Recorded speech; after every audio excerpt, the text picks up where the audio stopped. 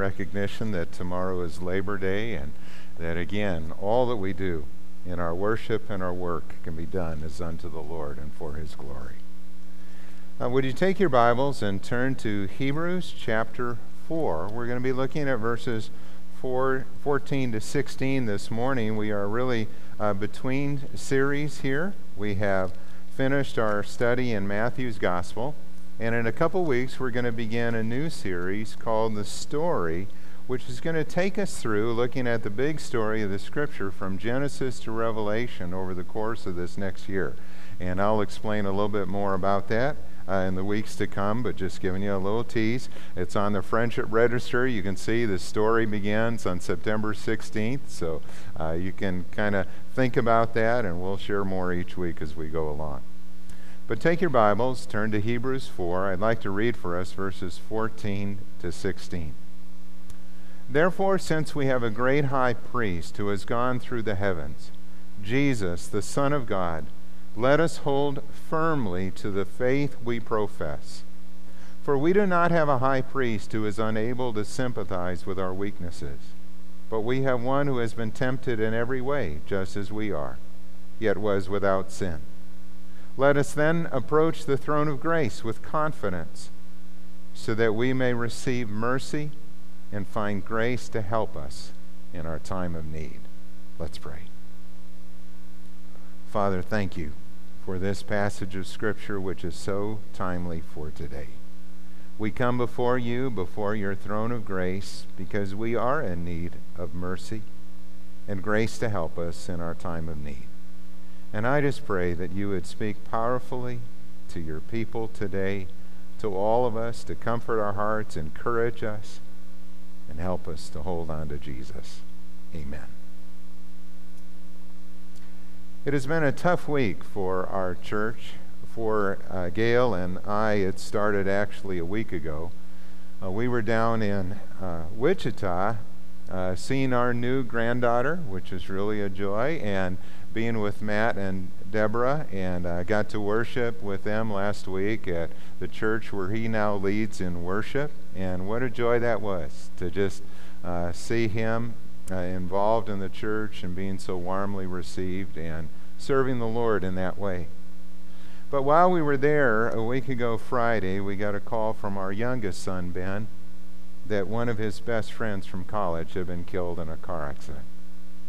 20 years old. Sean was from Stillwater. He had been at our house. We didn't know his parents, but we knew Sean, and from his times that he had been up. And he was a wonderful young man who loved the Lord, was just on fire for Christ, involved with Campus Crusade for Christ down at La Crosse, and with Ben had been a good friend. And they were planning actually a bunch of the guys to live together this year in a duplex, and all of that changed in a moment. Sean was going up to a cabin in Wisconsin of another friend, Nate, and he had invited Ben to go along, but Ben had other plans that day. He was going to the state fair with his fiancée and her family, and so he said no, he didn't go. And you have all of those kind of what ifs. You know, what if I had been there, would I have been killed? Or what if I had been there, would he not have died? And you got to put that all in God's hands. But yesterday when there was the funeral down at Rock Point Church in Lake Elmo, and Gail was there and said, you know, when you see 6 young men all dressed up that were pallbearers, you know, it just doesn't look right. 6 guys in their 20s ought to be there for a wedding or something that's a celebration, not 6 young men that are there as pallbearers for their friend. And then on Thursday of this week, we were all stunned by the news that Mike Lazat had passed away, died unexpectedly in his sleep. We got the call early Thursday morning, went over to see Lisa and the boys and to pray with them and to just be there. There's nothing you can really say at times like that, just to be present. We know that Mike is with the Lord. We know that Sean is with the Lord. We rejoice in that and that their battle is done and they are in His presence. But we grieve because we feel the loss, and we know what that means for families. We know what that means in those situations, and we want to be there to comfort them. And sometimes trials just seem like they pile up, and the storms are just battering you, and you feel all of these things that are going on in different people's lives. And what we're looking for is we're looking for a shelter in the storm. We're looking for a place where we can find strength and comfort. And I believe that that's why the writer of Hebrews wrote these words. I believe he was writing to a people in those early centuries of the church who were going through such persecution in their lives. They were dealing with struggles and trials that are normal to all of us, but they were also suffering. And he urged them to hold on to the hope that they profess. He urged them to hold on to Jesus. And that's what we're going to do today. Storms will come. There will be trials in life. But Jesus is a shelter in the storm. And we're going to look at these 3 points today that are reminders of who Jesus is. Jesus is our shelter in the storm. Look at verse 14 again. The scripture says that therefore, since we have a great high priest who has gone through the heavens, Jesus the Son of God, let us hold firmly to the faith we profess. Jesus is called here our great high priest. That's a title that is rich with meaning. But in order for us to understand it, we need to go back and know something about the role of the high priest in the Old Testament under the Old Covenant. The role of the high priest was more than an administrative position or title. In his hands rested the spiritual responsibility for the entire people of God. He represented the people before God. And that's why this was such a responsible position, a weighty position. It was also one of great honor and privilege.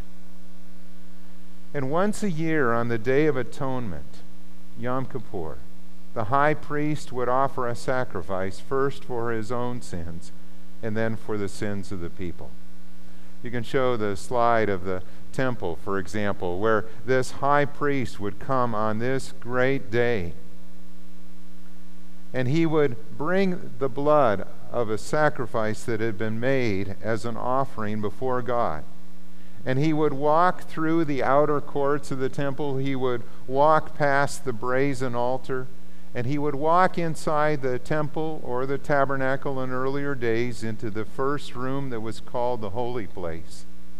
And he would walk past that, behind the veil, into the inner room that was called the Holy of Holies, where God himself dwelt. When a high priest went in on those days, there were some things that were done kind of for his protection and for the protection of those who might follow, because when he went in, they didn't know if he was going to come out. And so the high priest would have bells around the bottom of his garment, his robe, and he would also have a rope that was tied around one of his ankles so that if he died in the presence of the Lord and they didn't hear the bells ringing, they could pull him out. It was a holy and awesome moment as he went before the Lord. Now, just to share a little humor, because I need a little humor today too, I thought it was interesting that this week out of all weeks, somebody put a bear bell in my mailbox here at church. And I'm not sure who did that, but thank you for that. This could be a useful thing when I do my next prayer retreat or wilderness fellowship. I can use this. The last time I was there, I was walking on one of the paths, having a prayer walk, and I surprised a bear, and he surprised me, and we both went kind of scampering off in different directions, so this could be good. But I suspect it was one of our staff, because the staff said they'd kind of like it if I wore this around here so they knew when I was coming. So, I'm a little suspicious on who might have done that. But in any case, you can think of this high priest then who was going into the Holy of Holies on that day. And when he entered into that inner room, there would be the Ark of the Covenant before him. This chest overlaid with gold, about 2 feet by 3 feet in dimensions, with a cover on it on which the cherubim were on each end facing toward the middle. And it was there between the cherubim that God had chosen to meet his people on what was called the mercy seat. And when the priest would enter into the tabernacle, he would bring that blood and he would sprinkle it on the mercy seat, first for his own sins and the sins of his family, and then for the sins of the nation, to make atonement once a year for what had been done. This was where God had chosen to meet with them. And when he saw the blood that was a covering for their sin, he would forgive them. The sacrifice that was made needed to be of an animal that was pure and innocent, without defect, perfect in every way. Now, why did they go through this ritual that was so serious every year? It is because it was a sober reminder to the people that our God is a holy God. And we have sinned against him in our thoughts, in our words, and in our actions. And there is only one way that we can be forgiven: by the death of one who was without sin, who would take our place. The Bible says, without the shedding of blood, there is no forgiveness. And that's why Jesus came.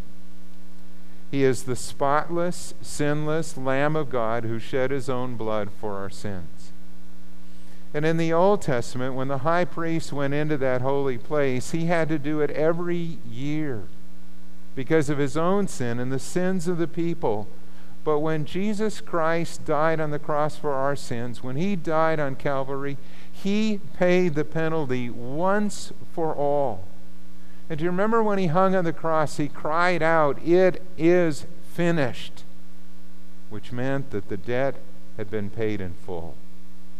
And when Jesus entered into the holy place, it was not here on earth that he brought his blood, but it was into that holy place in heaven, the Holy of Holies, where Jesus made that sacrifice for our sins. And when we place our faith in him, and we come to know Christ as our Savior and Lord, all of our sins are forgiven, past, present, and future. They are covered by the blood of Jesus Christ. And so the writer of Scripture here is saying that since we have this great high priest, since we have come to know Jesus, who has gone through the heavens for our sake, Jesus, the Son of God, let us hold firmly, without wavering, to the faith that we profess. Have you come to know Christ as your Savior and Lord? And hold on to Jesus and tell others about him. When he talks about professing our faith here, he is actually talking about public confession of Jesus as our Savior and Lord. Not just in the church, not just among friends with whom we are comfortable, but even in our places of work or at our schools or with those that we may not know as we have opportunity. Tell others about Jesus. One of the things that I've heard about Mike in recent days was just how much he did that. I've talked to teachers who worked with him in the school, as well as to his family and friends who all shared a similar theme, that Mike really wanted his life to count for Jesus. And whether he was at the school, there were roles in which he played a mediator, or there were times when he saw a need in the school and he organized a before-school prayer meeting and invited people to come. Or he would talk with students that he coached, or when he even met people around town. People told me that there were times when Mike would simply just hear a need and he'd say, "Could we pray about that?" And he would just stop and pray with people right there, whatever that need was. Mike was using his time and his life in a way that would make a difference and touch other people. And we're going to see that tomorrow in the testimonies and in the number of people who come. And isn't that really what we all want? I mean, isn't that how we want to live our life, in a way that it touches others and that God is able to use us to make a difference for Christ? I like that one saying that was up here during the offering when it said, don't count your days by the successes you see, but by the seeds you plant. Because we never know how many of those seeds are going to bear fruit. And what we might be doing each day that just seems like a small thing, just stopping to pray or just coming alongside somebody, that's going to bear fruit for eternity because God's going to use it. Jesus is our shelter in the storm, and we hold on to him. And secondly, the writer of Scripture tells us that Jesus understands our weaknesses. We see that in verse 15. We do not have a high priest who is unable to sympathize with our weaknesses, but we have one who has been tempted in every way just as we are, yet was without sin. One of the qualifications for a high priest is that he had to be like us. And that's what Jesus did when he took on human flesh. The Bible tells us that Jesus grew in wisdom and stature just like we do. He entered this world as a tiny baby, and he grew to become a man. He experienced the limitations of human flesh. He knew what it was like to be tired and thirsty. He knew what it was to work hard and to walk on dusty roads. He understood what it feels like to be lied about or mistreated or falsely accused. He even understands what it's like to stand by the side of a grave and weep. I think of the passage with Lazarus in John chapter 11, where the shortest verse in the Bible simply says, Jesus wept. He understands our grief in times like this too, because he has been there. He's experienced life as a man. He's not some far-off God who doesn't understand our weaknesses. He entered into our world and entered into our suffering and our sorrows and our pain. And he made a difference, didn't he? Oh, he made a difference. When he died and rose again and conquered over sin and death and Satan, to give us the hope that we need. Some people sometimes say, of Jesus, who entered into our struggles and was tempted as we are, yet was without sin. Some people say, well, of course he was God. I mean, how hard could that have been? They don't really understand how Jesus chose to live his life. Jesus chose to live his life as we must, in dependence upon his heavenly Father, in dependence upon the Holy Spirit. And Jesus' temptation was greater than even what we will ever know, because the stakes were so high and because he never gave in. C.S. Lewis made this comment. He said, there's a silly idea that's current that good people do not know what temptation means. And he goes, this is an obvious lie. Only those who try to resist temptation know how strong it is. After all, you find out the strength of the German army by fighting against it, not by giving in.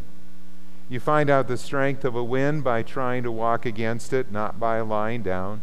You find out the strength of a current in a river by swimming against it instead of by going with it. A man who gives in to temptation after 5 minutes simply does not know what it would have been like an hour later. That is why bad people, in one sense, know very little about badness. They've lived a sheltered life by always giving in. We never find out the strength of the evil impulse inside us until we try to fight it. And Christ, because he was the only man who never yielded to temptation, is the only man who knows to the full what temptation means, the only complete realist. Satan tried everything he could to keep Jesus from going to the cross, but he could not. Jesus died and rose again and triumphed for our sake. And what is so great about Jesus in this passage also is his compassion. He understands what life is like. He understands our weaknesses, our temptations, our struggles. For many years, Paul Eshelman worked as the director of the Jesus film, that movie on the life of Christ. And he saw in his own life thousands of people come to know the Lord through that film. Literally millions of people around the world have heard the gospel and placed their faith in Jesus through that ministry. And Paul Eshelman said that one of the reasons why that film was so effective was because of how it touched people's lives in their situation. Much of the world still lives very simply and humbly, just like those first century days. And when they saw Jesus as a man living in these humble circumstances and walking those dusty roads, they could identify with him. And when they saw Jesus heal the sick or raise the dead or cast out demons, they saw someone who could help them in their need and someone who had compassion on them. And when they heard Jesus speak in their language, as this film has been translated into so many languages, they understood that Jesus had come to be just like us. And he came to be like us so that we could become like him. He entered into our world, entered into our suffering, so that one day we could join with him in his Father's mansion, in that new heaven and new earth that he is creating for us. And thirdly, Jesus invites our prayers in verse 16. Verse 16, it says, "Let us then approach the throne of grace with confidence, so that we may receive mercy and find grace to help us in our time of need." He invites us to come before his throne. And what's interesting here is that in Hebrews chapter 4, there are two thrones mentioned. One comes earlier in verse 13, when the scripture says that nothing in all creation is hidden from God's sight. Everything is uncovered and laid bare before the eyes of him to whom we must give an account. There is a throne of judgment before which all of us will one day stand. A throne of judgment and accountability that terrifies many. It terrifies those who do not know the Lord. It is, though, very sobering also for us who do know him, because we want our life to count and to be lived for his honor and glory. But there is a second throne that is mentioned here, the throne of grace in verse 16. This throne that Jesus invites us to come before because he died and he paid the penalty for our sins, and we do not need to approach him with fear of judgment, but instead come before him to find grace in our time of need. When we know Jesus as our Savior and Lord, our sins are forgiven, and we can come before his throne at any time. The writer of Scripture tells us we can come before his throne with confidence. That word confidence means with bold frankness. With bold frankness. Now, that doesn't mean we come before God with rudeness. It means we come before God with honesty and openness in our conversation. Whatever's on our heart, we can say to him. Whatever we are feeling, whatever we are wrestling with or struggling, we can come and talk about that with Jesus. And what do we receive when we come before his throne? We find mercy, forgiveness for our past sins, and we find grace to help us in our present and future needs. We need that every day, don't we? You know, I think of friends of ours, and I think of people that I know who are struggling in marriage and relationships. All of us who are married need grace for each day. To live in a way that honors the Lord and that respects our spouse and treats them with kindness and love and affirmation. We need God's grace. We need God's grace as a single person going through the challenges of life and the responsibilities that we have. We need God's grace when we go to work and we face another day and there are responsibilities and demands upon our time, and maybe there are situations where we are struggling with a coworker. We need God's grace when we are grieving, when we have lost someone we love. I think of the family of this young man that I mentioned, and I put myself in their situation, and it breaks my heart to think about losing a 20-year-old son. I think of Lisa. I think of her family and what that is like for them, and my heart aches for them. We need God's grace every single day. You know, Sean, this young man who went to be with the Lord, at the service and at the visitation, they printed an entry that he had made in his journal on May 31st of this year. And he said this, he was having his devotions that day in Luke chapter 18, verse 17, where the scripture says, "Truly I say to you, whoever does not receive the kingdom of God like a child shall not enter it." And he wrote this as his thoughts that day. He said, "Receive the kingdom with childlike faith, not foolish faith, but a faith that trusts fully even if we don't fully understand God and His ways and character and existence. Receive the kingdom with childlike trust. As a child completely and fully trusts their parents with their life, we must do so with God. We may not fully understand His plans and His will, but we can and we must trust that the Lord has promised that He will work all things for the good of those who love Him and are called according to His purpose. Praise Him. Praise Him. Praise Him even in the storms of life. Praise Him even when our heart hurts and is aching. What are your stories? What are the challenges that you are facing? What are your needs? What are your dreams and your joys? Isn't it good to know that we can come to Jesus at any time with all of our needs and find mercy and grace to help us? You know, this week in all of the whirlwind of things that were going on around here, I didn't spend a lot of time watching the hurricane down in the Gulf.